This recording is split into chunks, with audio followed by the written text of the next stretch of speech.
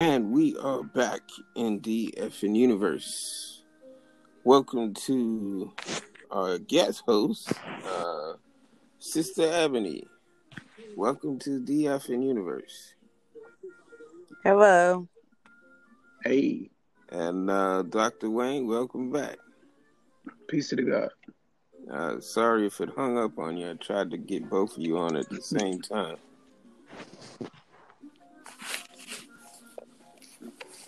So we wanted to give a shout out to that was Tommy Lister Debo from Friday, the movie. And he passed away today. I think he was somewhere 62. That's very young and very unfortunate. And he didn't involve any gang violence, but they said that he had the COVID virus, but he had recovered from it. But somehow they found him dead in his apartment, and nobody had even known that he was sick.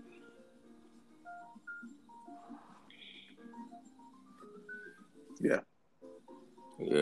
So we want to give a rest in peace salute to that brother.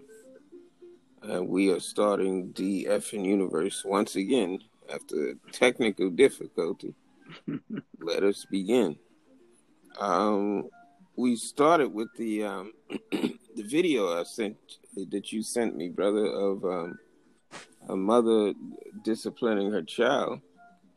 Well, a grown child that's still living in the home. I don't want to immediately start with an opinion, but what the hell is going on psychologically in that household? What are we seeing? And I'll describe the video to people right quick. It's a video of a mother having an argument with a grown child that's still living in her house with a baby. Yeah. So there's a lot going on, bro. I mean, wow, I don't even know where to start, but there's a lot going on. Just you mentioning a mom having an adult child who has a child that's living in her house. And if you're asking me what's going on psychologically with that, I think that in and of itself is psychologically a problem. Yes, sir. Because what happened in the mom raising that child had to end up coming back home to live in a house that was already dysfunctional, in which she grew up with.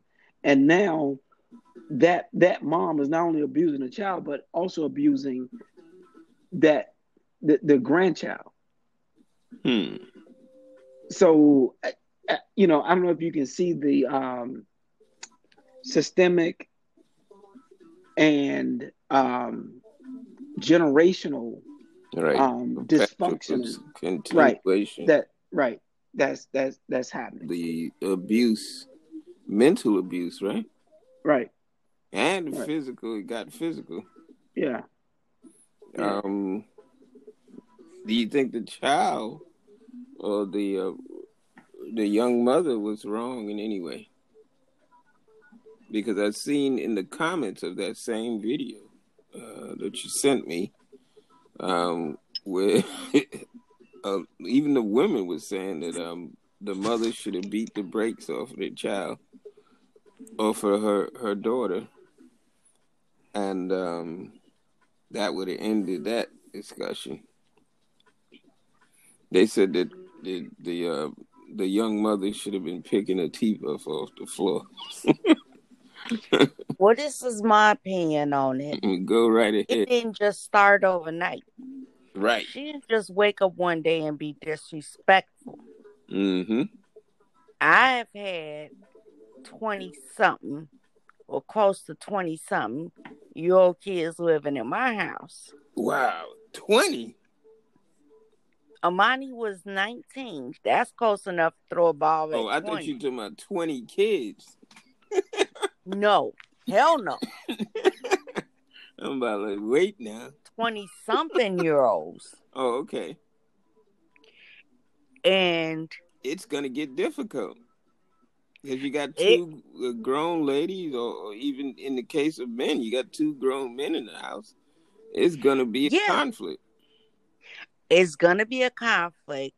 However, them younger ones that are watching you are gonna know not to take that step, because that damn near got my sister's head put through a glass door. My sister is going to tell me about the time that I got damn near tossed from a third floor balcony. Your moms didn't play, huh? No, I didn't play. Oh.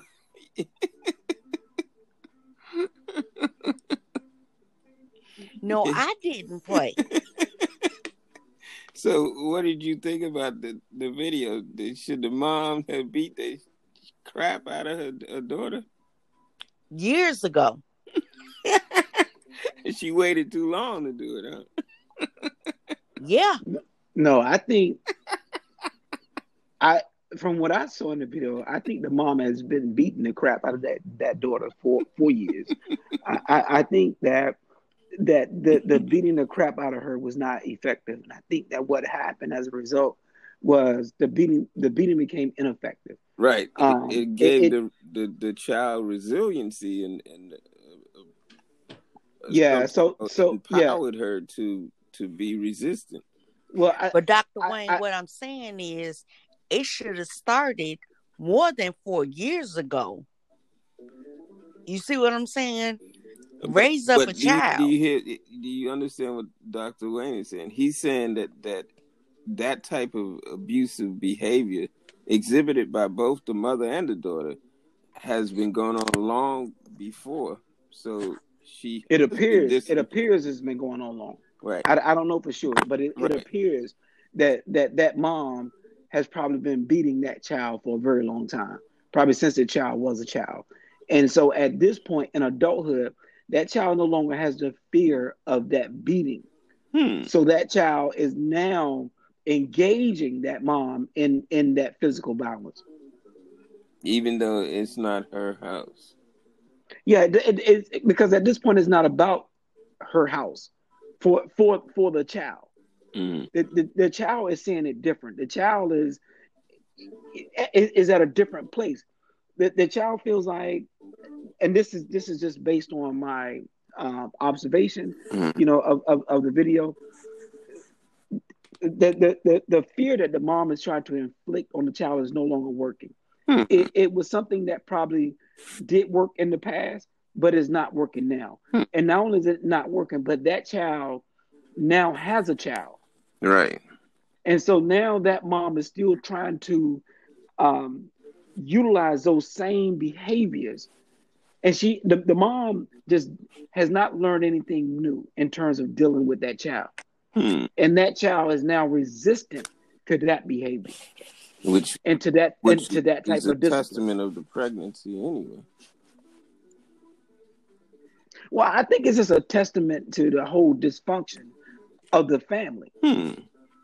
Right? Because while the mom is arguing with the daughter, and I think, to me, what I see is the mom is really angry with the daughter for identifying who the mom is. Because it looks like the daughter, to me, is the example or the identification of who mom is. And mom is hating what she's seeing. The mom is hating her seeing herself in the daughter. The mom is not the mom is not married. The mom has had number of kids without a guy. And now the daughter is repeating that cycle. And the mom is trying to beat up that person that she's seeing in that daughter. Wow. Sister Ebony, we're going to give you the last word on that. What do you Me and Doctor are going to agree to disagree. Mm-hmm. Because as a woman raising girls, Mm-hmm. my viewpoint is different. Mm-hmm. So me and the doctor will agree to disagree.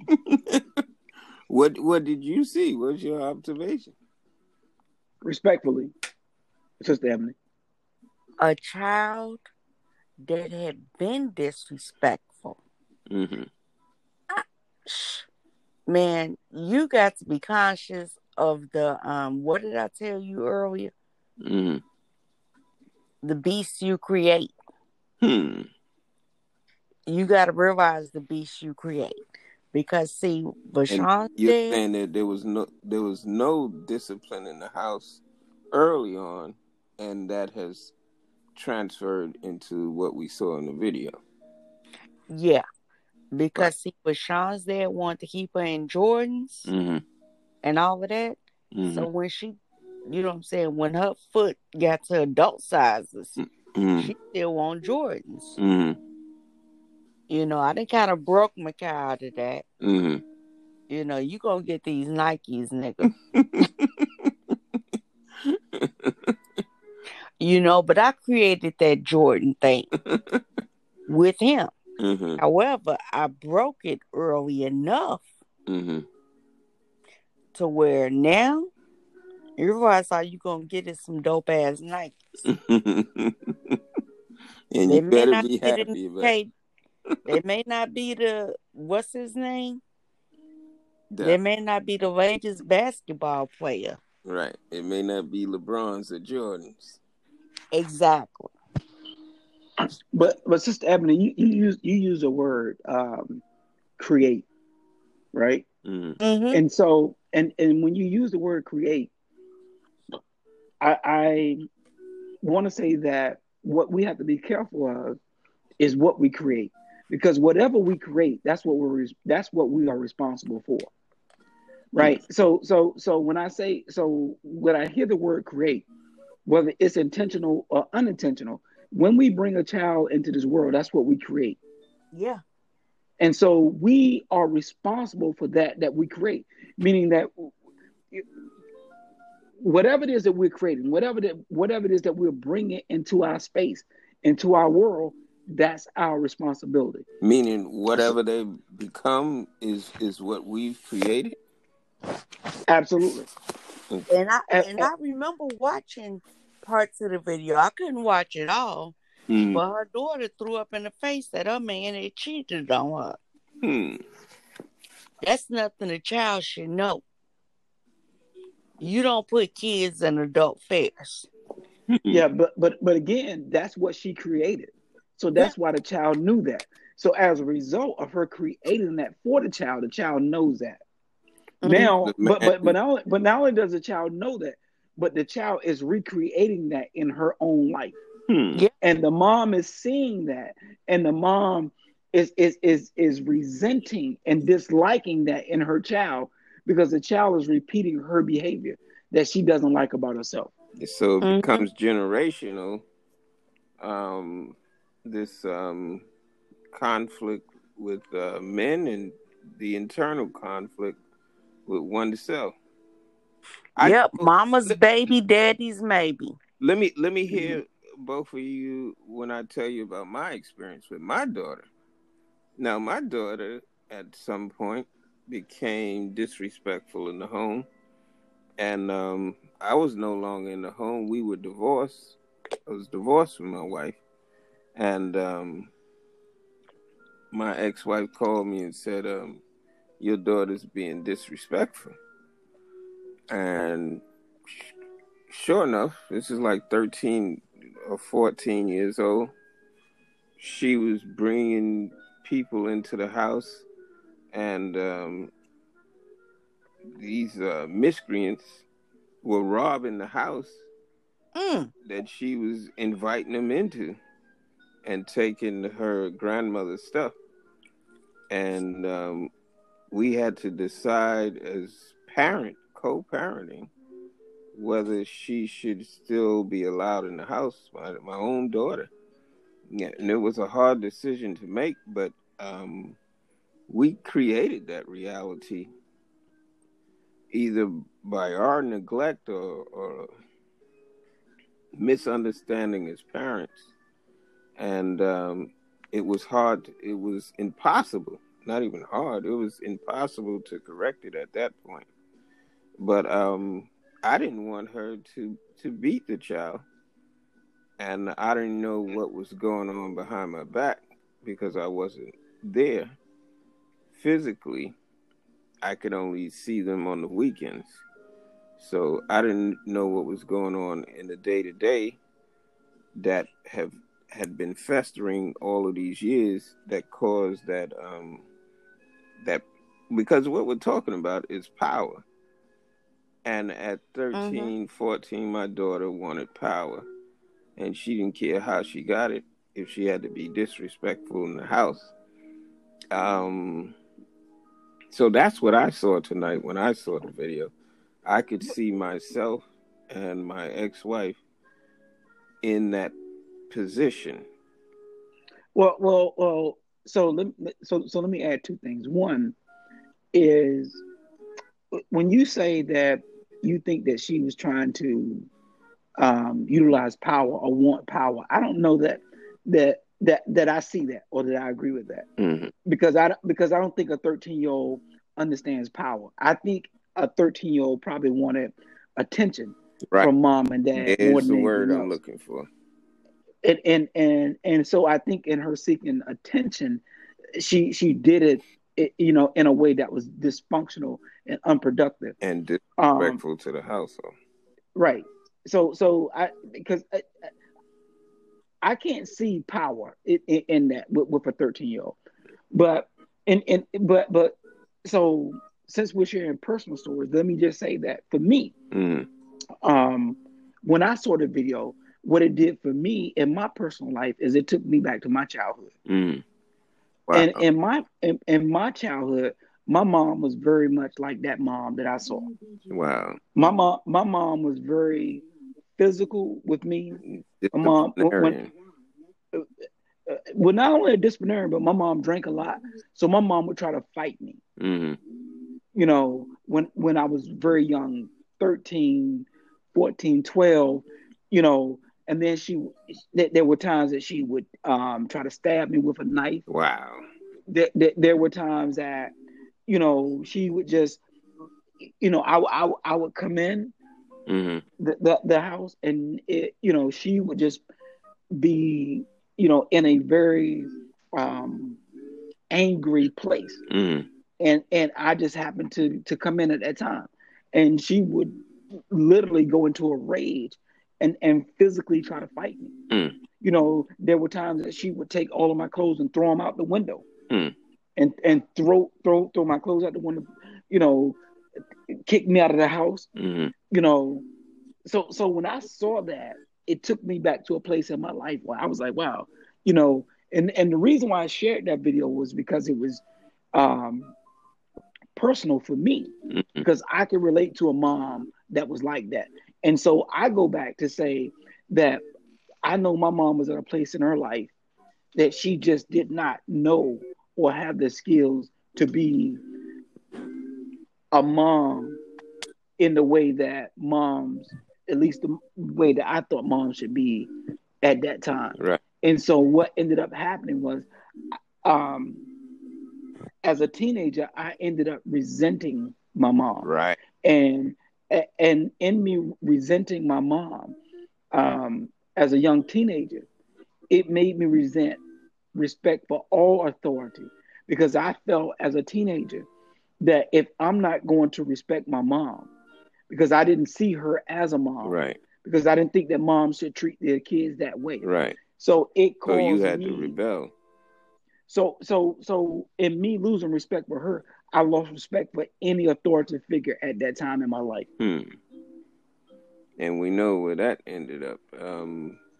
The same thing with my daughter. She ended up in a life of crime at a young age, 13, 14. Even though she's was not an adult, she was in juvenile first, and then about to be charged as an adult for this stuff that she was into with her friends from the outside.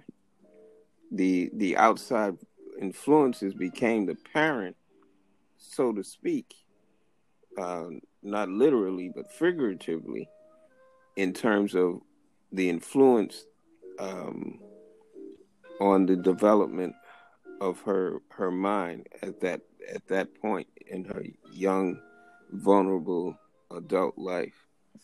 Did you find that exposure to the outside world as being your parent, like Tupac had said?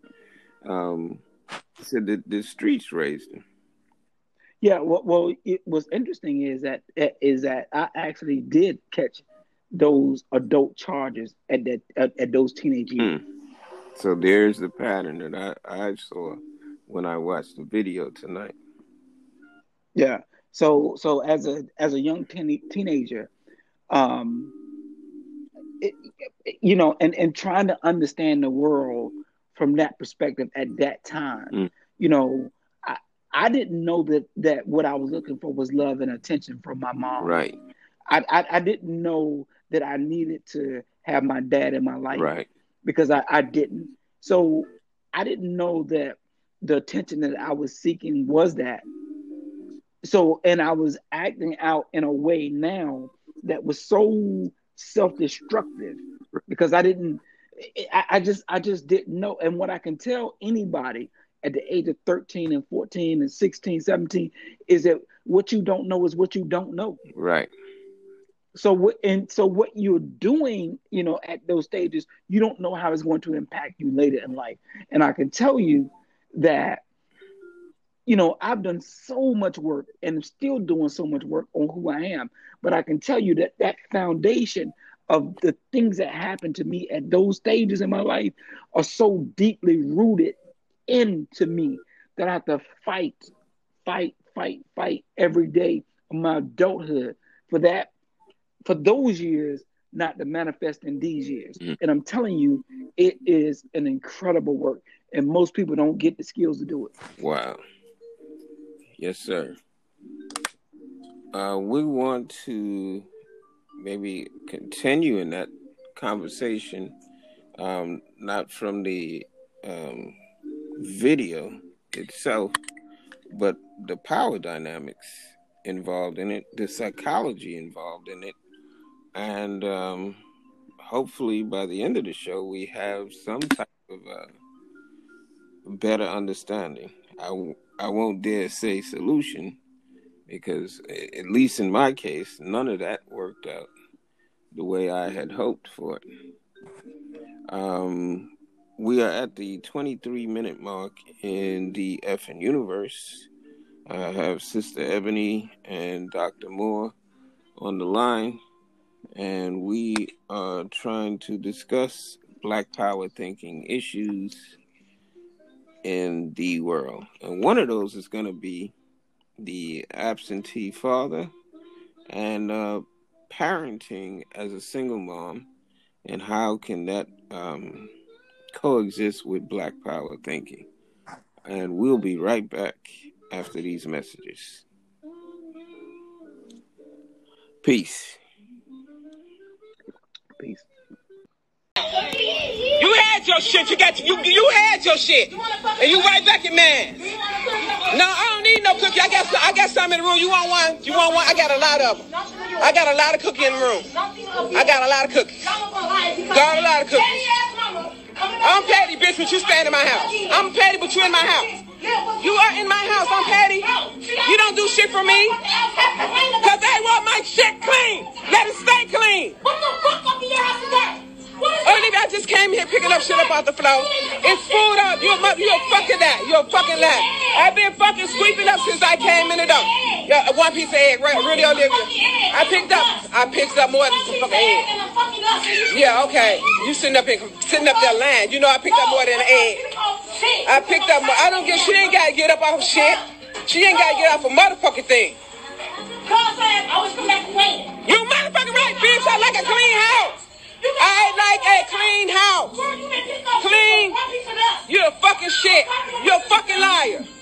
You see how disrespectful this motherfucker is? She ain't got no respect for nobody but her dumbass friends. That's all she got respect for. For her dumbass friends. She don't respect me or her siblings.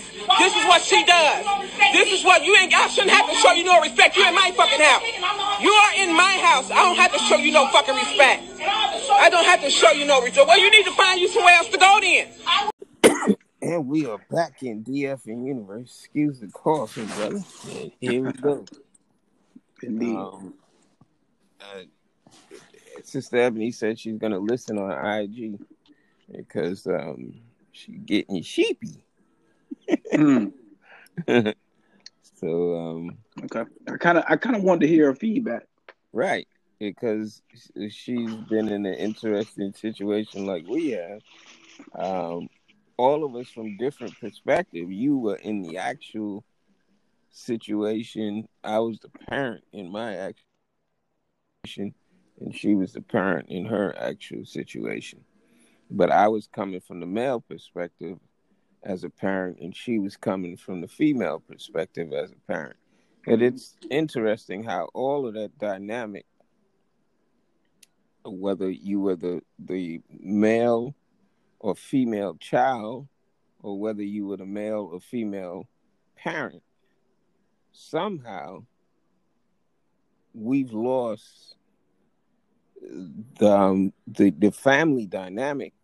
Not only is that tragic, but as an additional punishment of that loss of the familial or the family unit, is that child may be subject to incarceration, or certainly a life of crime or some type of deleterious effect on the life and development of that child. Yeah, bro. It's almost well, I don't want to use this word, but I'm going to use it. It's almost impossible. But it's not impossible. Impossible is not a reality. It's only a reality until someone makes it a reality, right? But what I can say is that when you go through things like that throughout, as in your childhood, particularly in those young developmental stages, it's very, very, very difficult to break out of those stages. And most of us don't. And most of us don't have the wherewithal, the capacity, or the environment to do it. For me, I don't even know that I have the answer to this, the answer to how and why I did what I did. But you didn't feel that it was empowering? Did I feel it was empowering? Did you feel empowered by being defiant to your mother who was mistreating you?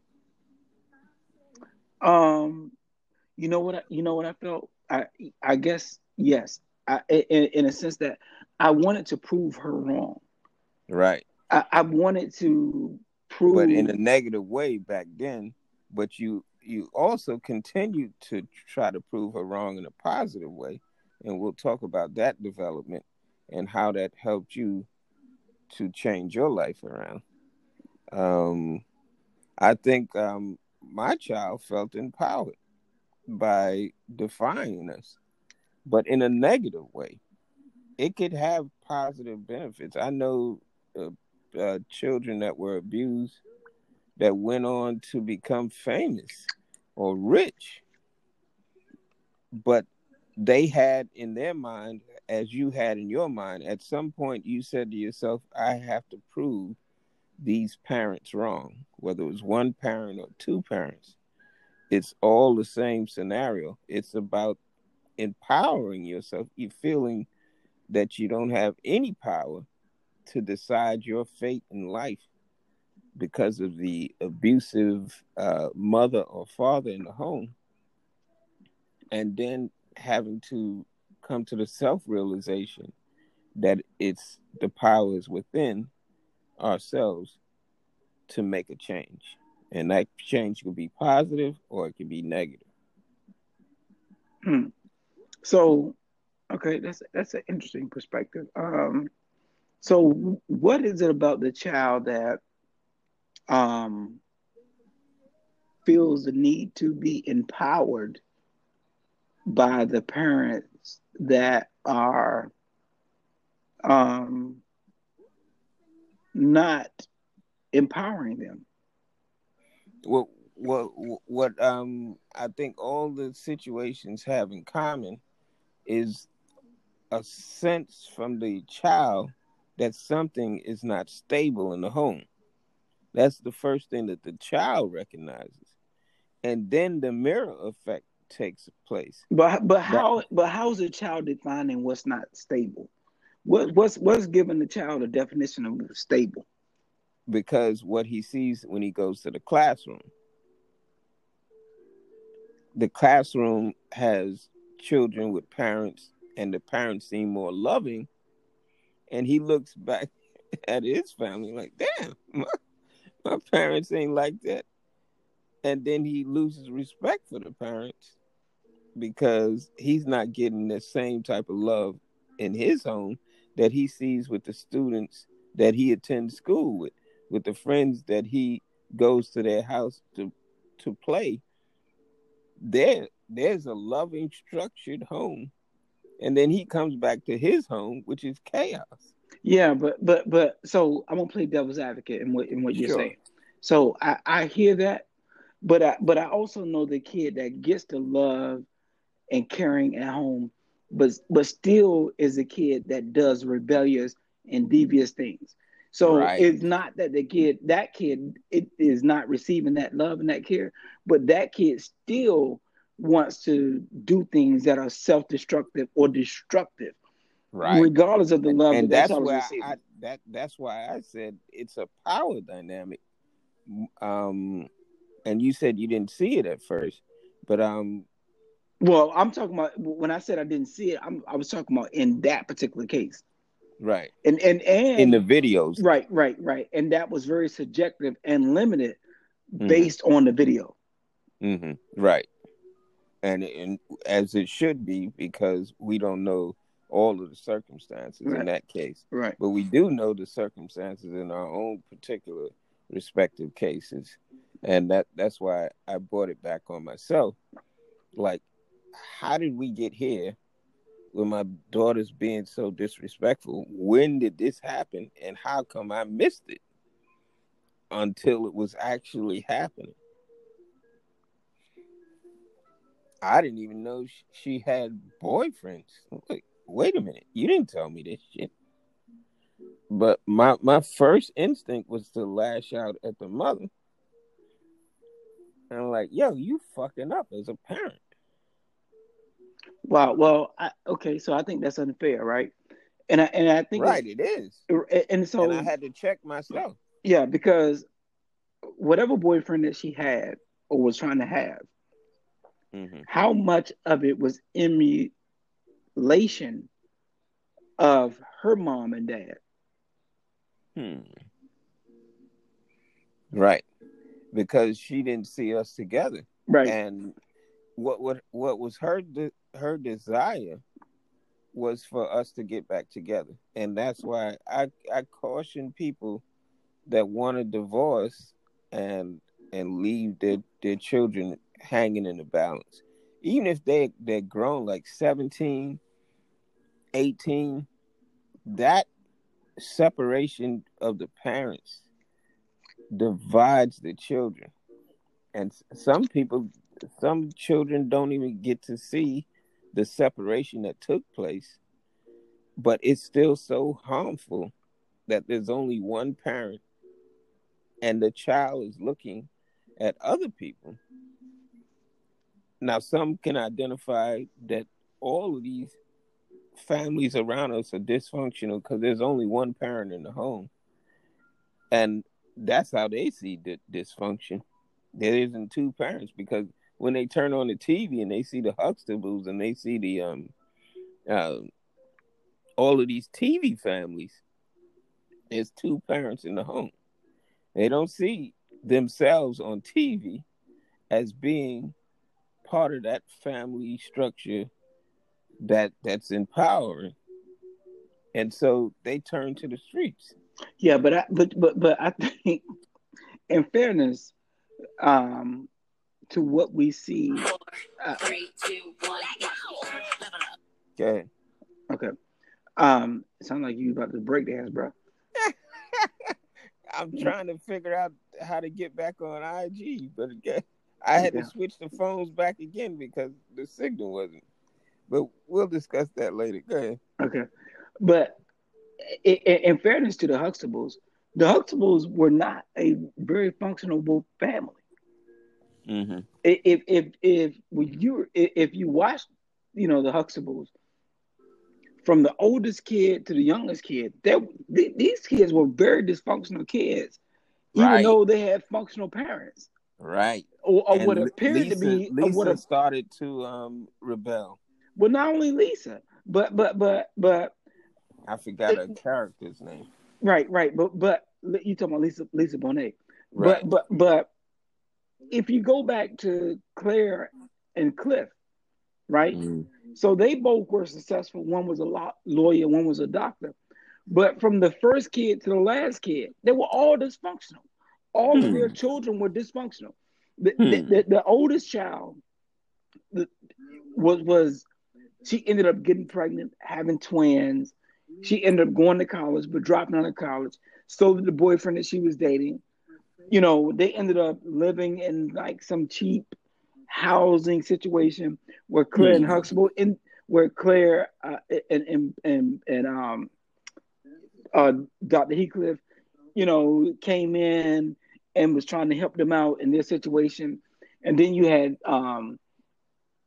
Lisa Bonet in her character, where she couldn't finish school. She dropped out of college. She ended up trying to marrying this Navy guy who already had a kid, and then they end up moving back into their family house with the Huxtables. And then you have Vanessa, who ended up marrying this maintenance guy. She was kind of going to school, not going to school, but fell in love with this maintenance guy. You had the son Theo, who had this learning disability, who kind of struggled educational wise.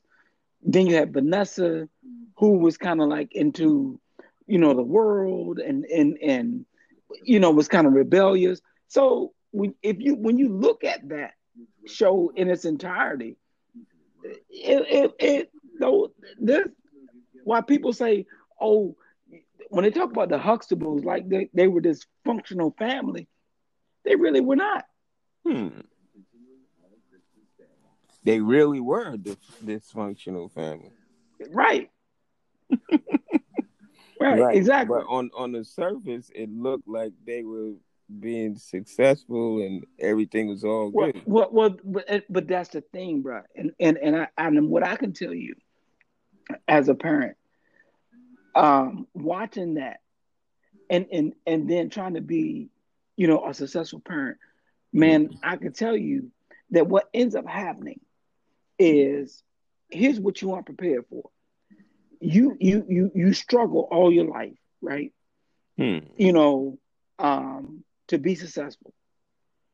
And then you marry someone that feels the same way.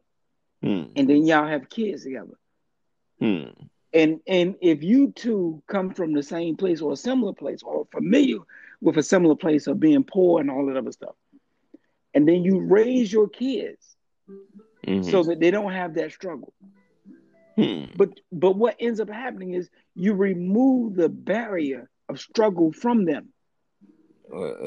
As I say, you take the plastic off the couch. Now the couch is exposed to all types of dirt. Right. So now you have these kids that have no sense of struggle, determination, and fight and desire that you have. And now you're wondering, why are these kids so lackluster? Why are these kids, why don't they have that same desire, determination? Why are they so lackluster? And part of that is you remove the struggle for them to have that. And so now what I know and looking at people of success and their children is if you look at the Kennedys, if you look at people who have been successful and you look at their children, and a lot of those children aren't successful because the parents were. Right.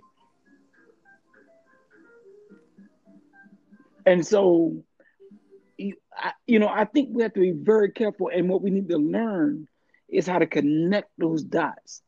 Because the same thing that made you successful or made you get to the point that you got to in life, if you have, or if you're trying to get that kid to that point, is what got you there and what will get that kid there.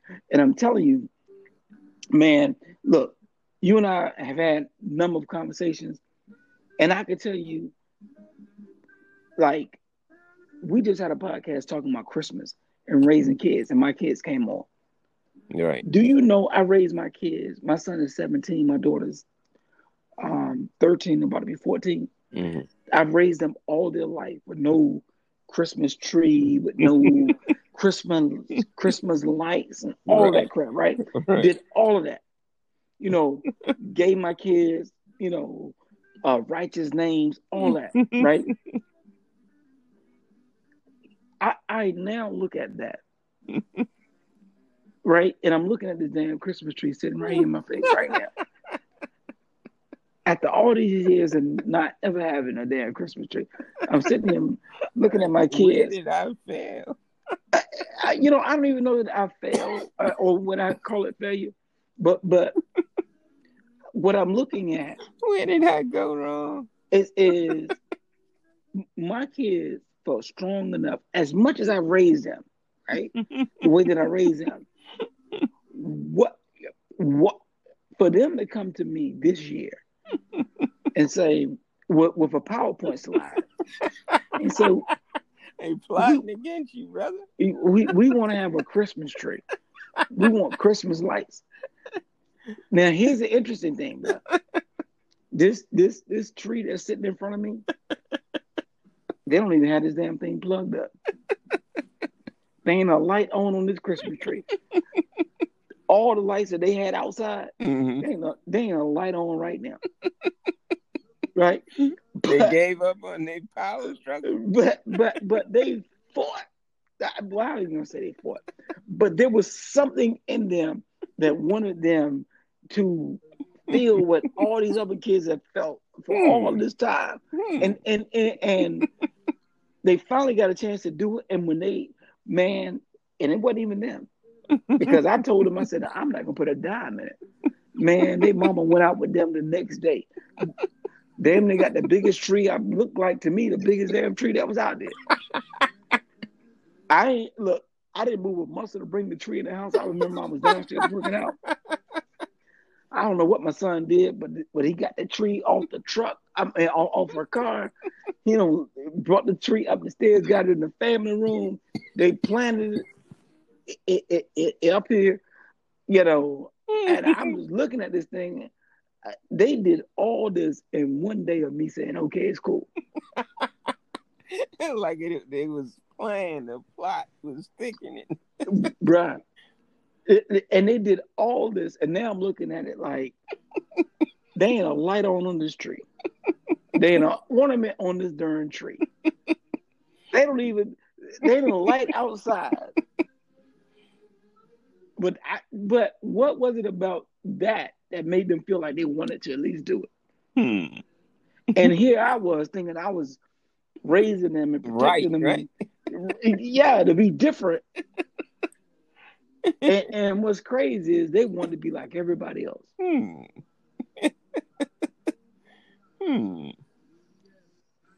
Yes, sir. I can identify with that in more ways than one. So parents, and I don't know if it's my age, but I'm at a point like now. I look at this dumb tree sitting in my room, this family room, and I could care less about that dumb tree because to me, what means more to that tree, what means more to me is the family than that tree. Right. So right. I could care less about that dumb tree sitting here, meaning absolutely nothing. But that my family was happy that whatever they could do, they was able to do it. And I didn't stop them from doing it. Brother, we are at the 20-minute mark in DF and Universe. I didn't even know the time went that damn quick. And I'm still trying to get on IG. I finally gave up on that. What I can depend on is, I don't mean to self-promote here, but the Anchor podcast is the way to go. It's reliable. It's only audio, but it has not failed me since I figured out how to use it properly. And we've gone in a different direction based on this video, but I think it's all going to line up in this last segment.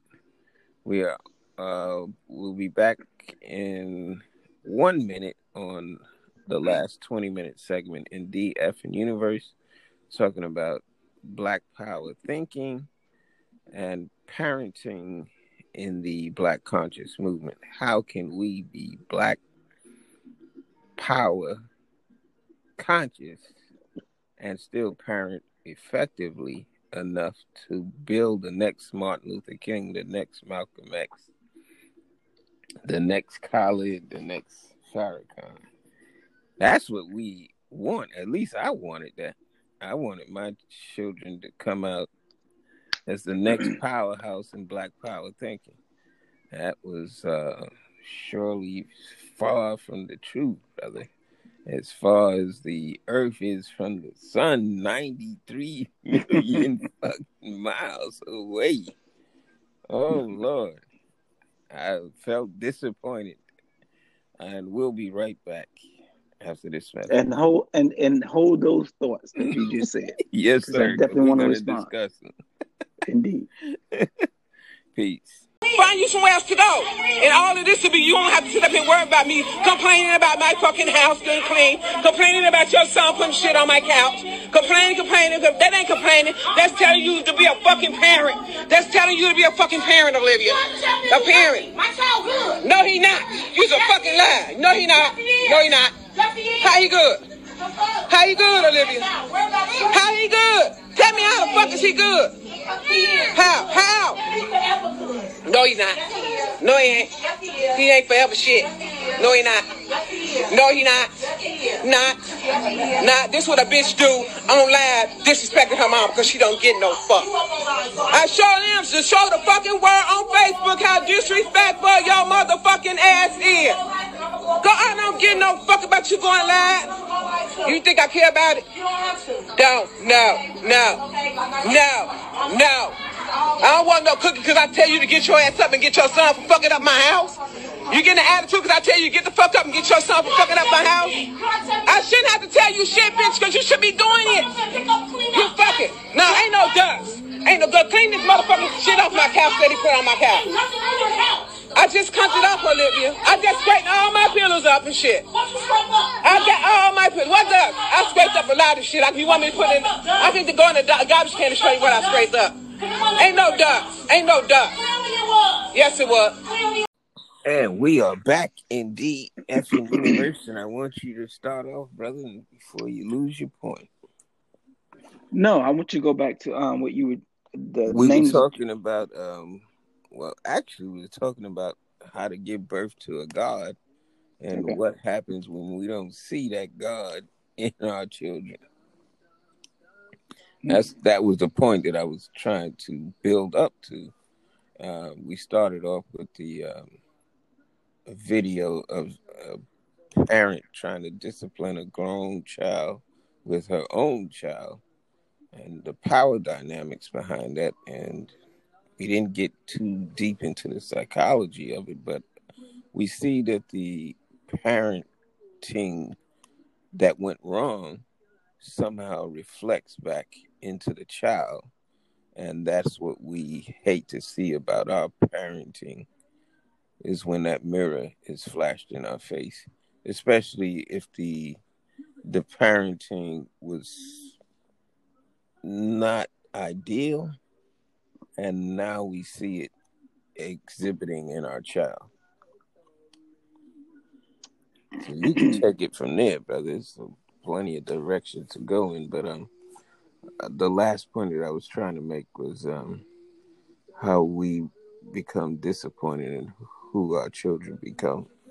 They're not the next Malcolm and the next Martin that we had hoped for, or so it may seem.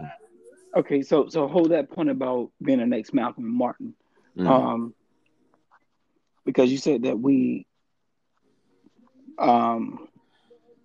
didn't get into so much of the psychology about what happened, and I kind of thought that we did. I think that Sister Ebony kind of disagreed, but what I thought that I saw psychologically was the mom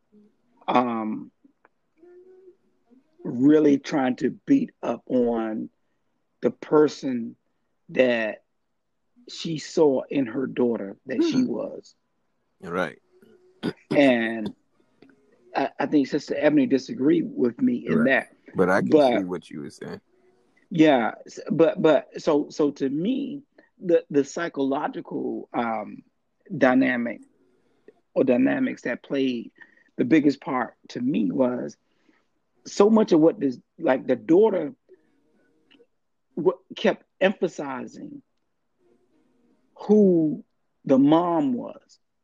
And she kept saying things about the mom that she was repeating behaviors of the mom. So the daughter was bringing up, who is this dude that you abandoned us for? Who is this dude that you were with? You know, what is this dude doing for you? Because there was so much to me that the daughter was saying, I'm just like you. Right. You know, if you saying I ain't crap, you ain't crap. Right. And so much of it to me was that was really hitting the mom, was the daughter kept saying, I'm you. I'm you. Right. I'm you. And the mom was fighting every part of that in her daughter. She was trying to beat that down all the way till it became physical. Like I will beat the crap out of you. What she was really doing is trying to beat the crap out of herself, because that's what she had raised. And Sister Ebony was talking about earlier about what we create. See, that's what the mom had created. The mom had created herself, and the daughter had duplicated who the mom was. And the mom didn't like seeing that mirror. She didn't like seeing herself in that daughter. So she wanted to destroy that daughter. And the way that she attempted to do that was verbally and physically. Right.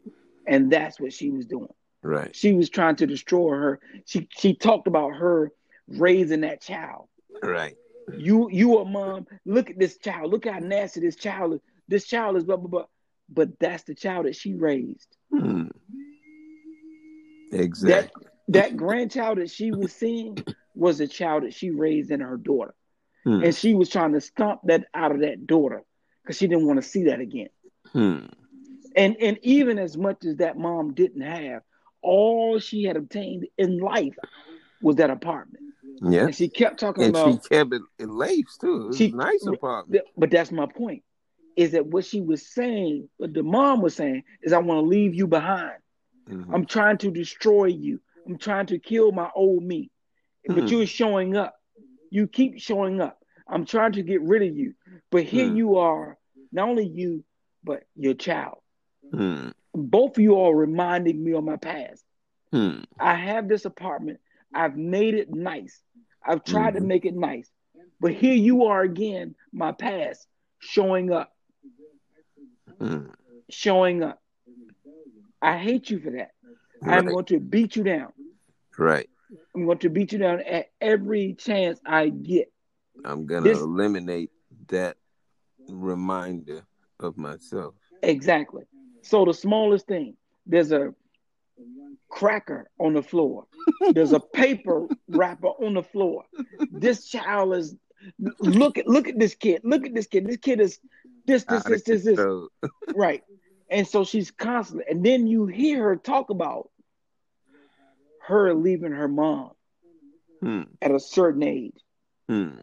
So just to get back to the psychology of what we saw, and I know you said we didn't really discuss it, but I'm just saying that the psychology of what we saw was this behavior in the mom that was so angry about who she was and trying to get away from who she was, and her daughter reminding her of that, almost to the point, not almost, but to the point where she compared the one daughter to the next, where she said, you see, this one is 16, she has a job. Right. This one is this. And you just getting a job. And right. And so she was saying, look, this is who I really am, or this is who I'm aspiring to be. I raised this one. Look at what she's doing. I don't want to see this part of myself. You get out of my house. Get away from me. Right. It's still that image, that old image of yourself. Exactly. That's deep from a psychological standpoint. And that's the part we don't see. It's coming out in our subconscious, manifesting into reality, the physical reality. But that's deep within our subconscious, that person we want to kill about ourselves. That image that we want to destroy about ourselves. And especially when we see it exhibiting in our children and their children and how it will impact their children. We want to get rid of that. Yeah. And that's why you often say grandparents, right? Grandparents are so different with their grandchildren than they were with their children. They were with their parents. Right. And don't touch that child. Yeah. And so the parent is always like, you used to beat the crap out of me. Right. And now why are you so protective of right? Because what the grandparent has learned is I did wrong by you. I didn't raise you properly. Right. But I'm not going to let you do to that child what I did to you. Right. And you know that's what I felt about my father beating me all the time. I didn't want my child to be beaten. And I don't know how that backfired on me in terms of the parenting skills, because I wasn't there on a daily to see it. But somehow it got out of control. And instead of telling me earlier, the mother wanted to feel empowered that she could raise her child on her own. She didn't need me. So there's that fight with yourself to prove to the person that you left that you can be successful. And she was successful. She went and got her college degree and became a paralegal, started her own business. But I always said to her, this is my ex-wife, look at your children. Your success means nothing if it's not exhibited in your children. They are growing up fucked up. And that's where we didn't get along. Mm-hmm. And to this day, both of the children are damn near transient. They don't have a place to stay. They don't have the securities that they should have as they develop from childhood to adult. And nobody wants to be around them because they're disrespectful. So even the people that want to help them in our family knows that those type of children will end up like the children we saw in the video. They will try to counter anything that the mother says and be disrespectful. So I don't know if we got into that part either, but there's a whole bunch of dynamics and a whole bunch of perspectives from which it comes that we could discuss all night. But what we wanted to focus on now, with 10 minutes to go in our regular segment, is there a solution for this? And I'll depend on your psychological mind to start that. Sorry to put you on black, but you have the textbook psychological answer for this, brother. Well, I think that what's not fair is that it's that I'm even asking, right? Well, not that you're asking, but remember, my mathematical mind tells me that there is a solution. Okay, so I think that's where we go all kilter, right? Because you ain't gonna agree with that. No, I'm not, because I think that one of my biggest fights in school mm-hmm. and my classes mm-hmm. was, I used to say, "Wow, I'm taking this course. Mm-hmm. I know what it means to pass this course, mm-hmm. but what I can tell you, I can pass this course, mm-hmm. but this course will not be effective in real life." Mm-hmm. So when you say, okay, this is going to be, or you're looking for a textbook answer, I don't think that that's what's fair. Mm-hmm. I don't think that spiritual answer. I don't. Well, I think spiritual is relative, like textbook is relative, right? Subjective, right? It's so because let's say a person has depression, right? Hypothetically, mm-hmm. I don't think that you can treat all people with depression the same way. Mm-hmm. Because depending on your background, depending on your social economic situation, depending on your ethnicity, it's different. Mm-hmm. So if a person has depression, if you're going to treat all people with depression the same way, right, it's not going to be effective. Right. And so therein lies where you have people like Sigmund Freud, Carl Jung, you have Adler, you have all these different people that come along that have these different ideologies about how to treat people with depression. Mm-hmm. There's this guy named Beck. There's this there's these different techniques with Carl Rogers, with John Beck. There's person-centered, there's cognitive, then there's cognitive behavior. So there's all these different things. So if you're asking me what's the textbook solution for the problem, I think that you do the people that need the solution a disservice by thinking that way. Right. Because you're not going to be able to treat all of them with the same medication or the same technique that's going to work for all of them. Right. Because I can tell you, for a person like myself, whatever a person was going to give me probably was not going to work. Mm-hmm. What worked for me, coming from I come from everything that's abusive, everything that's crazy. I mean, you want to talk about family, dysfunctional. You want to talk about growing up without ever knowing only the mother. It was her brothers and their influence on you, or their attacks on you physically. Bruh, let me tell you. Look, I've never known my dad. My mom was abusive, used to beat my ass, try to send me to freaking reform school. My uncle used to beat my ass, slam my head into a wall. Yeah, that was. I'm still disheartened by that story. Yeah. Bruh, I've been through it all I'm talking about as a young kid. Mm-hmm. Like you've been in a war. Bruh, all my life. So So there's no textbook answer to me. Going to jail. I mean, fighting. Getting kicked out of school. I mean, you name it. I've been through all of that stuff. So there ain't no textbook answer to me about where I am, how I ended up where I am. Because I don't even know.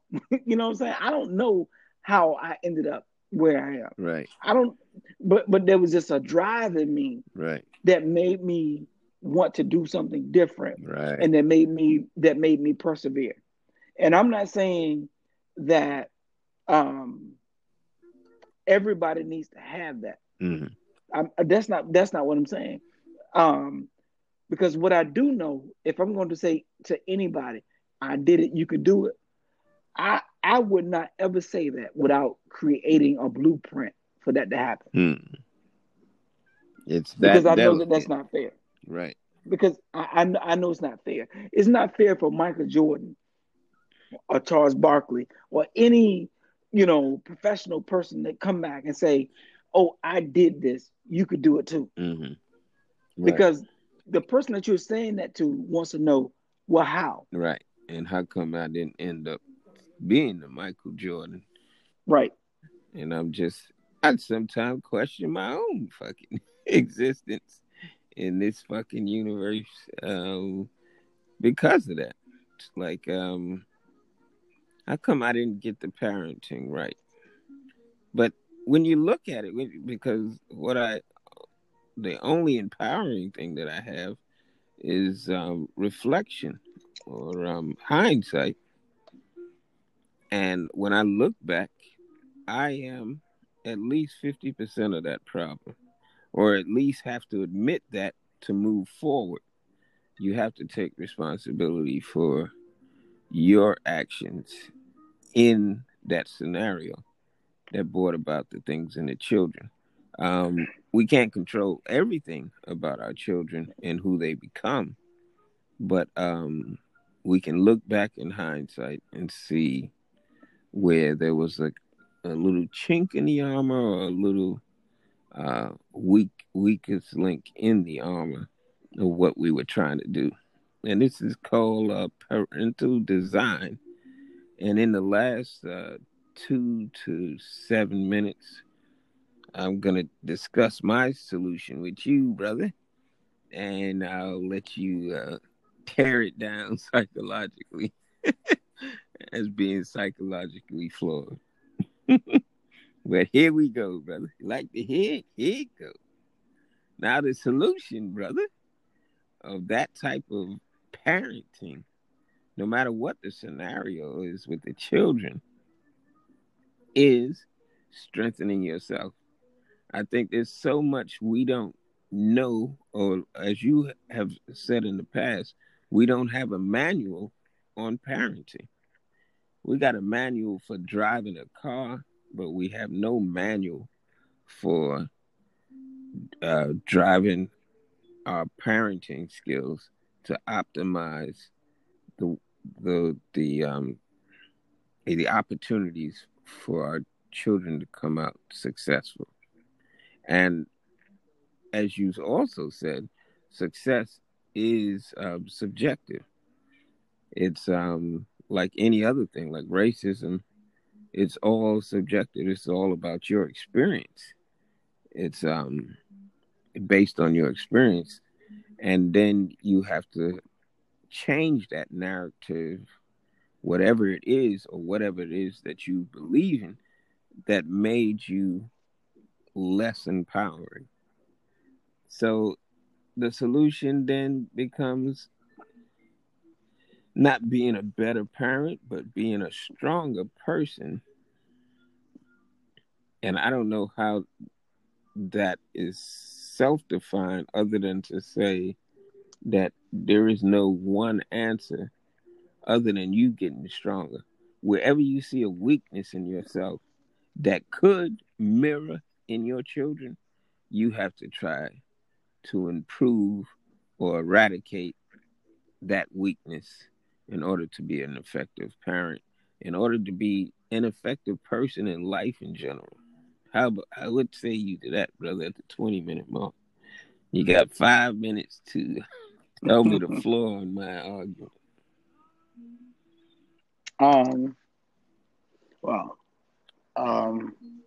And that's what I meant by spiritual, not religious. Okay, so I'm going to start off this way, and then I'm going to try to, and then remind me to come back to Malcolm and Martin. Yes, sir. Okay, so I'm going to start off by saying that a lot of what you described to me has everything to do with you. Right. Has nothing to do with the child. Right. And when you start off with you, mm-hmm. I don't care how strong you choose to be mm-hmm. or not be. Mm-hmm. I think you missed the mark, or we missed the mark when we think of it that way, mm-hmm. right? Because the reality is that your children don't belong to you. Your children belong to the world. And what happens is God allows two individuals to be the vessel for a new being to come into the world. You almost have absolutely nothing to do with that. Because you and the woman getting together ain't nothing but something that's physical. Right. That child that comes into the world may or may not be connected to you. Maybe not. You see it that way. Oprah Winfrey said, mom and her dad saw one another one time, and her mom had on a dress and was walking down a street or a dirt road, and her dad saw her and was physically attracted to her, and they had sex one time, and she was born. Wow. They had no other connection than that one time of having physical sex. Wow. And they had a child.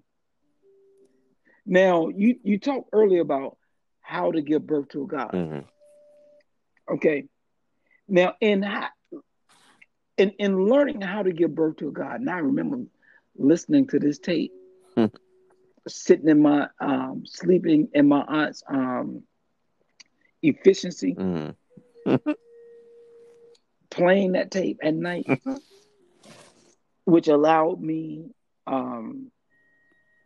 the forgiveness for my mom in my life and the role that I think that she played. Mm-hmm. But what I understood in listening to that is that sometimes, even in error, we give birth to a God. Right. That sometimes two people come together, but in their mourning, in their suffering, in their anger, in their pain, they give birth to a God that will come about and give birth to a change in the world. So what I'm saying is, we mistakenly sometimes think that in our lovemaking, we bring a child of love into this world. But sometimes in our lovemaking, we bring a child in this world just in our lovemaking. That has nothing to do with giving birth to a God. So if we are not intentional, or even if we are intentional, sometimes in our intent, we don't give birth to a God. But sometimes in our unintentional, we give birth to a God. Because out of our longing and our desire for change, a God comes into existence. And I think that's what we saw in Malcolm. That's what we saw in the Honorable Elijah Muhammad. That's what we saw in the Minister Farrakhan. Yes, sir. But sometimes in our relationships, that what we think we're giving birth to is not to a God, but to our passion. And our passion was just sex. And if we gave birth, ourselves. and that's what I'm saying. And so what ends up happening is the manifestation of what we see from our kids is a manifestation of the passion that we had in having sex with that person. Mm. That's deep, brother. And how do you tie that back into the Black Power relationships that we want to have? And how do you tie that back into giving birth to the next Malcolm or Martin? Well, I want to be careful in wanting to do that. Right. Because in wanting to do that, you need to understand, we need to look at who Malcolm was and who Martin was as parents. Mm. And Malcolm, if you look at their kids, neither one of them were good examples of parent of a good parent or of a good father. Mm. If you look at Malcolm's children and the way they turned out, if you look at Martin and the way his children turned out, they were not good parents. Mm-hmm. In fact, they were absentee parents.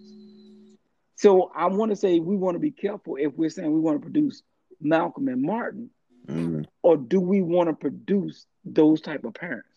Because those type of parents aren't parents for their children, they're parents for the world. And as a result, their children suffer. Because their parents were not parents for them, but they were parents of the world. And as a result, they didn't have parents. Wow. And did we find some type of, if not a solution, some type of consolence or some type of equity in this type of thinking? Well, yeah, I think so, because I think that if we're talking Black Power thinking, we need to understand how we are identifying Black parenthood and what we think that is. What that looks like. Look, so if we're something disclosing, even in me being a parent, what I find interesting or funny is that anything with my children that becomes anything past a 5-minute conversation is a lecture. It's a challenge to who they are. It's an ongoing joke in my house where you need to be careful of what you give your ass dad because you might get a lecture. So and it's funny because to me, I never looked at it. I didn't think of it like that. But I saw later on, like my kids would be like, "Did dad lecture you today?" So they would carefully ask certain questions because anything past 10 minutes of a conversation was a lecture to them. And I was like, so I said to them one day, I was like, wow, when did my conversations become a lecture? But what I realized is for my kids' generation is, deep conversation, deep thought, that's not something that they're into. And so for me, all my life, I've challenged my children, all their life. Don't come to me unless, and this might be hardcore, right? And I'm learning now that, wow, that maybe I was really hard on them, or maybe they saw me being hard on them. But I used to be like, always consider the source. So don't come to me with frivolous conversation or ideas, right? Be able to substantiate what you are saying. My son says to me to this day, "Dad, it's not that deep." It frustrates me that he thinks that way, because I'm like, son, you should be deep about everything that happens. But he doesn't want to think that way, because in his world, in his relationships with his friends, they're always looking at him saying, "Man, your dad is deep. Your dad is deep." And he's always saying, like he doesn't want to be that deep. I don't want to be like that. Right. He's like, Dad, do we really have to have a conversation about that? Do we really? I don't, it ain't that deep for me. And I'm like, I want to be like, kind of like how you were with me. Like the black man, that's kind of like how my mind goes. Like, the black man is God. The black man is this. You gotta do this. Yeah. and my son is like, no, not so much that. Yeah, he's not getting it like that. And so, I don't know. I guess to go back to your point, I think it's just relative, bro. I think it's necessary to have the conversation, but it's contingent to the ears that's listening. It's 4:13 a.m., brother, and we are at the 31-minute mark. 32 minutes. Do you want to come back for a bonus round? You know what, bro? I'm open. When we come back, I'd like to steer this conversation on Black Power parenting towards the theory of post-traumatic slave syndrome. There's something we're missing, which may be a solution in the way slaves were raised that is producing what we saw in the video, what we saw in our own lives, and what we see in the Black collective. And we'll be right back after these messages. At 4:14, brother. Peace. Yes, it wasn't. It wasn't. It was chips and every fucking thing. Where did you get chips from? Off the fucking... I just got it off the floor and nigga put them in the garbage can. Okay. I put them in the garbage. No chips on your couch. Yeah, because I got the shit up. That's why. Because I got the shit up. While you sitting there on the phone like you doing now. On the fucking phone. On the damn phone. This all she does all day and let her son just run around and fuck up. All she do is sit up on her fucking phone. You on the phone, focus on your goddamn child, not that phone. No, you don't. If you did, my house wouldn't be fucked up. What the fuck? If you did, I just got the shit up. Told, then I just counted all the shit up. I ain't just counted all the shit up off the floor. Sit the fuck up on my fucking couch. Sit up or get the fuck out my front, because I'm tired of y'all motherfuckers. Get the fuck up out my fucking front. What is up to your own story? I just counted up when I came in the door. I just counted up, Olivia. All the shit he had on the floor. All the shit. It was more than one piece of egg. You was a fucking lie. It was more than one piece of egg. That's the second damn time I done dumped the damn dustpan. And that's the second time I done dumped the fucking dustpan, Olivia. That's the second. Every time I tell her to clean, get your son. This the attitude that I get. This the attitude that I get when I tell her to get her son from fucking up. This is the attitude that I get from a grown-ass 20-year-old. From a grown-ass 20-year-old. Because the bitch don't give no fuck. You don't. We know you don't. That's why you ain't got shit and you ain't gonna never have shit. You don't got shit, you stand in my house. You ain't got shit.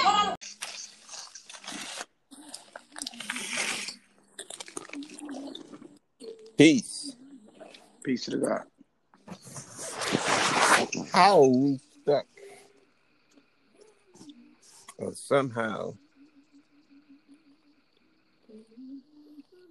put in a precarious situation, a strange situation, to be parents after being descendants from slaves.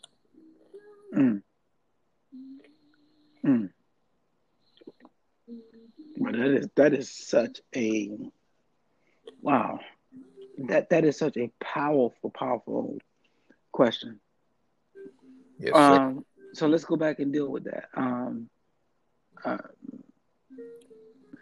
So I'm going to deal with that personally.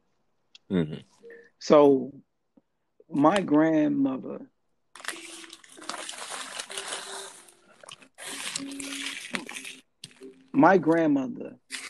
her grandparents were born into slavery. Hmm. And that's my biological grandmother that's alive today. Her grandparents were born into slavery. Hmm. Now, that means that my grandmother, her mom, parents raised her. Then they raised my grandma right out of slavery. Mm-hmm. So that means I am 4 generations removed from slavery. So if my grandmother, grandparents, not great grandparents, but grandparents, were direct descendants of slaves, and then they raised my grandmother's mother, then my grandma raised my mom. How do you think my mother raised me? Now, there's no therapy, there's no psychology, there's no advanced education, there's none of that. But here, my grandmother is raising my mom, but my grandmother is feeling the direct descendant of slavery. And she's raising my mom. She's beating the shit out of my mom, out of my mom's sister, out of her brothers.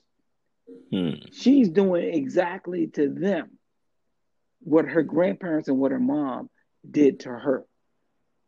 And what would in turn be done to you. Exactly. So it's so weird because, I'm talking in contemporary day, right? Mm-hmm. But I grew up in a house where people never spoke to one another. Like you never walked into a house. You never walked in a house and somebody said, "Oh, how was your day?" Right. How was school? That didn't happen. Right? And so because that didn't happen, and it was only something that you saw on TV, it seemed abnormal. So what I found in my relationships, anything outside of me being a player, but in my real relationship, like when I showed up in my real relationship, it was weird because now I didn't know how dysfunctional I was because this is what I grew up in, right? And so what I didn't know is that I was making my relationship dysfunctional so that I can function in it. Wow. And I did not know it. So when I would come into the house, if my wife or kids would say, "Hey, how's your day?" Blah, blah, blah. I'd be like, "Get away from me. What are you talking about? Ain't nothing wrong with my day." I would, it was weird. I didn't, I did not know. That was normal. Right. I thought that they were being fake. I thought that what they were doing was disingenuous because I felt like because that's all I knew. Like I didn't grow up in a household where nobody ever said I love you or anybody ever hugged you. Right. Anybody ever cared about if you fell on the ground. If you fell on the ground when you was a kid, for me, it was like, I told you stop running. I used to get beaten because I fell. Yeah, exactly. If you spill Kool-Aid on a table, you got a beating. So everything that you did wrong in life, you got punished for. So I did not understand gratification without doing anything. Right. Right. So coming in the house from work and someone saying, "Oh, how was your day?" And wanting to love you was weird. The hell away. Right. I'm like, what trying to be funny. You trying to set me up. I didn't know how to receive that type of love. and I tell you, I still struggle with that. Even as a therapist, I still struggle with that. But because I know that I struggle with it, I can do better with it. but I still struggle with it. But imagine the people that are not in my profession that live that Right. life trying to deal with that Right. and trying to raise kids.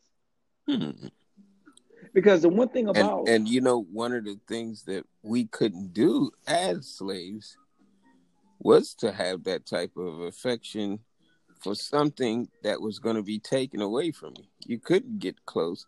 Psychologically, you couldn't get close to your offspring because they weren't your property and they would be gone. If you got too close to them, you wouldn't survive mentally because they were going to be taken away and sold. Yeah. Well, and that happened often. Or killed. Yeah. So there was this psychological disconnect from trying to be a family during slavery, and somehow that is transferred over into who we are as parents.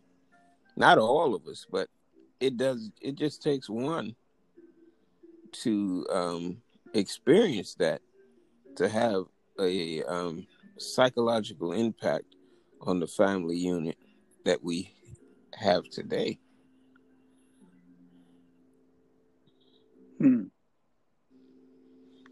Yeah, I don't know if it takes one. I mean, it I think it's just a reality. Mm-hmm.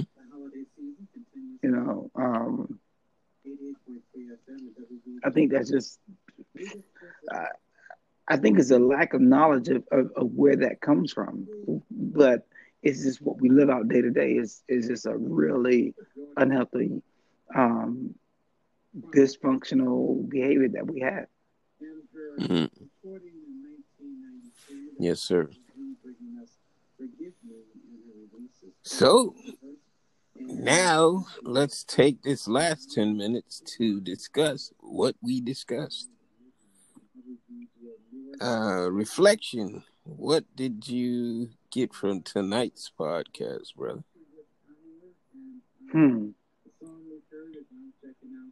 But I don't even know where to start.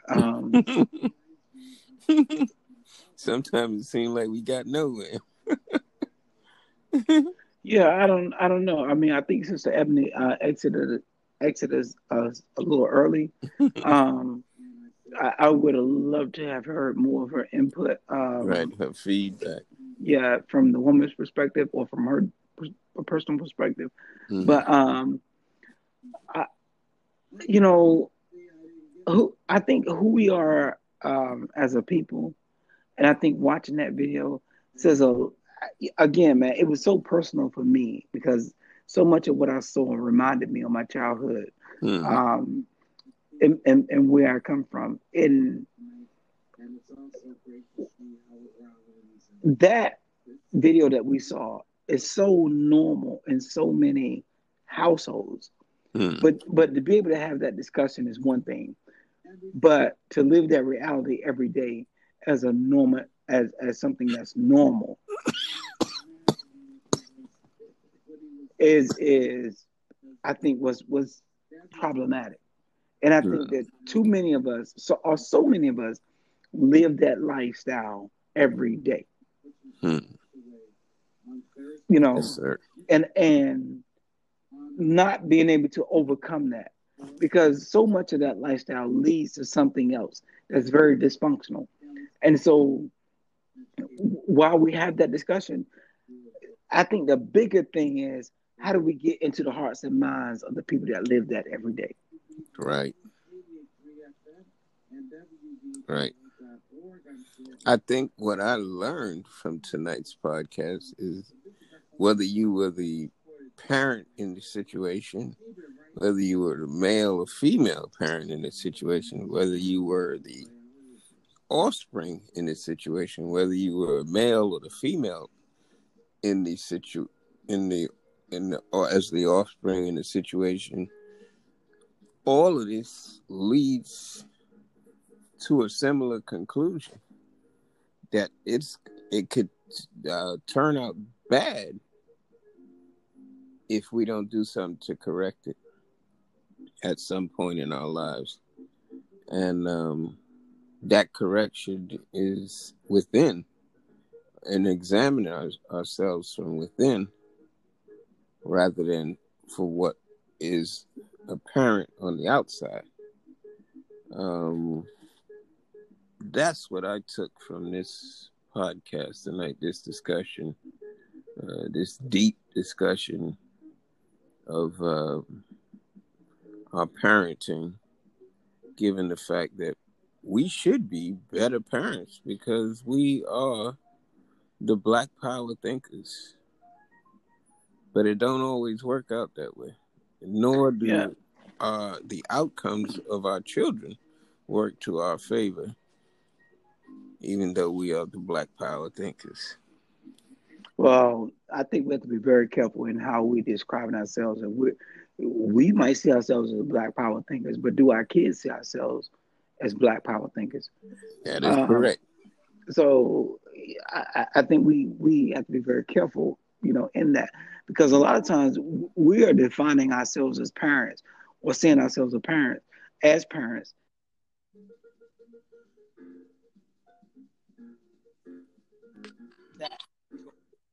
Hello? Yeah, you broke up after you said parents. Okay. We had seen ourselves as parents, and then it went silent. Okay, hold on 1 second. Okay. Can you hear me now? Yeah. Okay. So I think what we have to be careful of is we seeing ourselves as Black Power thinkers, but our kids seeing us as something different. Nigga pops. So like I don't know what your dad or how your mom saw themselves, but did you see them as they saw themselves? Hell no. Right. And so that, like, these people are out of control. Yeah. And at first, my first reaction to them being out of control, when you discover that your parents are not the strong people that you thought they were as an before your adolescence, pre-adolescence, you thought that they were supermen, superwomen.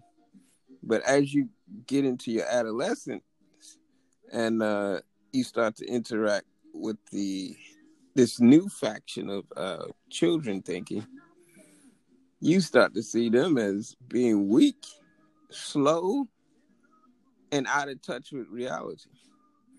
And that is the beginning of bad adolescent behavior. It doesn't always have to be that way, but that seems to be like the catalyst to going down the wrong road instead of the right road. It's the fork in the road for your development as a child, right there at adolescence. Yeah. And I'm describing adolescence as being the 13, 14. Like by 9, you think your parents are just like the most wonderful people in the world. You've had some type of success, but then that discipline takes on a new level of hardship or austerity, and you start to like, damn, these niggas is out of control. And they're disciplining me, even if they're not physically hitting you. They're disciplining you for everything becomes monotonous or tiresome. And you start to rebel. You're going to naturally rebel against your parents, whether they were good to you or bad to you. So I like what you said somewhere in tonight's talk was that there are children that are in the ideal home and still go wayward. Yeah. And I think that's what we consider the X factor. It's the unknown. So what you don't know is the outside factor and how they're going to impact what you're doing. So no, and I'll tell you again, some of my greatest awakenesses, or some of my greatest surprises was going to a HBCU, thinking that I was among the greatest minds or the greatest thinkers in the world. That was like one of the most devastating reality check. Right. And so I'm not gonna call any names, but I had this really good friend of mine. Really cool.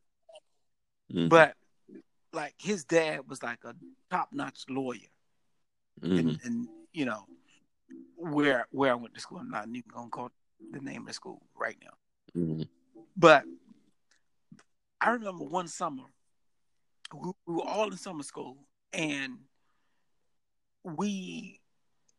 he had this connect at this store with this girl that, you know, had probably come from another affluent family that, you know, but she was working at this store. And we were able to go in that store and get all these high name items under this auspices of something else. And I'm not trying to myself, so I'm very careful about what I'm saying. But what I'm saying is these were two kids that had come from these very affluent families that were willing to do these things that people from where I came from would have done with no problem at all.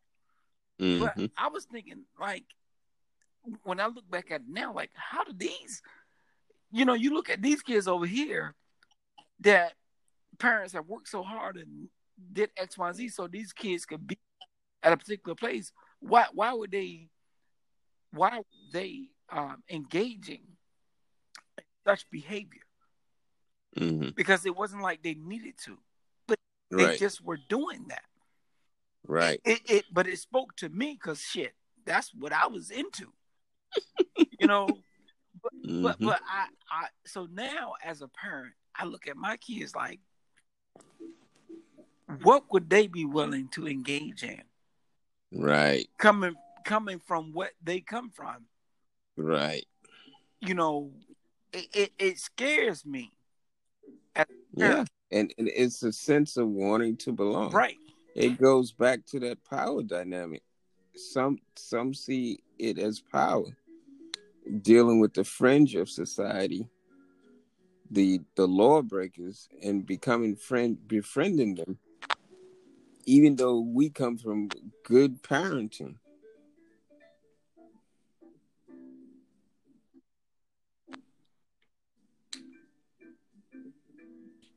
And we are at the 19-minute mark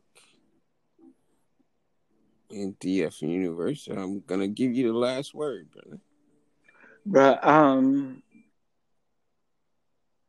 you know, honestly, what I would say, as a parent, is be humble. Be humble in knowing that you don't know, and aware. I would add aware to that. Be very vigilant. Yeah, because your children are gonna get in some shit. Yeah. And whether they're good children or bad children, or good parents or bad parents. But understanding again that. And how does that relate to the video we saw? I think at first we were judgmental, and now we see that it's not that black and white. Well, again, I think that what you need to understand, that I don't care who you are as mom and dad, as you're really just a vessel to bring something into this world that needs to come and exist.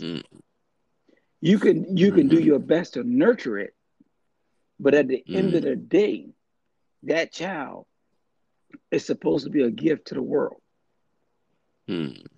And God has utilized your body or you two people to bring that child into the world. I say, do the best that you can do in nurturing that soul, but you don't own that soul. That soul is a gift to the world. And so if we go back to what you talked about earlier about Malcolm and Martin or Marcus Garvey or whoever, if you look at their childhood, if you look at their parents, Malcolm was a child of 6, 7 children. Yeah. But he became the voice for the world. Yep. It wasn't, intentional, but that's what happened. Yeah. The Honorable Elijah Muhammad had a stuttering problem, but he became the voice of the nation. Right. Martin Luther King was not somebody who wanted to be a leader, but he became that. But he died poor. This was a guy with a doctoral degree that had every educational aspiration of the world that a black person could have had at that time. But he died poor. He died going to jail for the poor people's movement, asking other black clergymen to appeal to him. But he died poor. Harry Belafonte ended up having to fund his funeral. Dr. Khalid Muhammad, that means he had a doctoral degree. He died poor. Right. He died poor. Right. And unachieved. So Marcus Messiah Garvey ended up being deported back to Africa. So what I'm saying to you, and having this discussion tonight, is Black liberation. That's not something that's enriching in terms of finances. It's not something that you're going to pick up and, be financially free. Yes, sir. But in picking up that baton, what does that mean for you? So, in talking about raising the next generation, how do we get them to that next level in understanding that those leaders that came before them may or may not have died poor? But what does that mean to them going forward? Because what it looks like to me is that they're not interested in being what their forefathers were.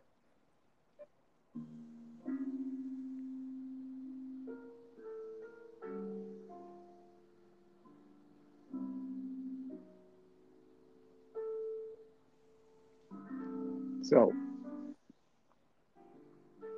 I don't know how we get them to that level of sacrifice or feeling the need to do what their ancestors did, because right now I don't see them having that desire to do that.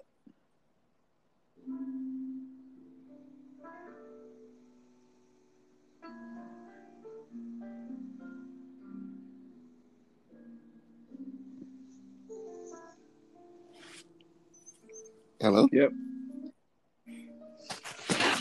Is that the last word? I don't know. You tell me.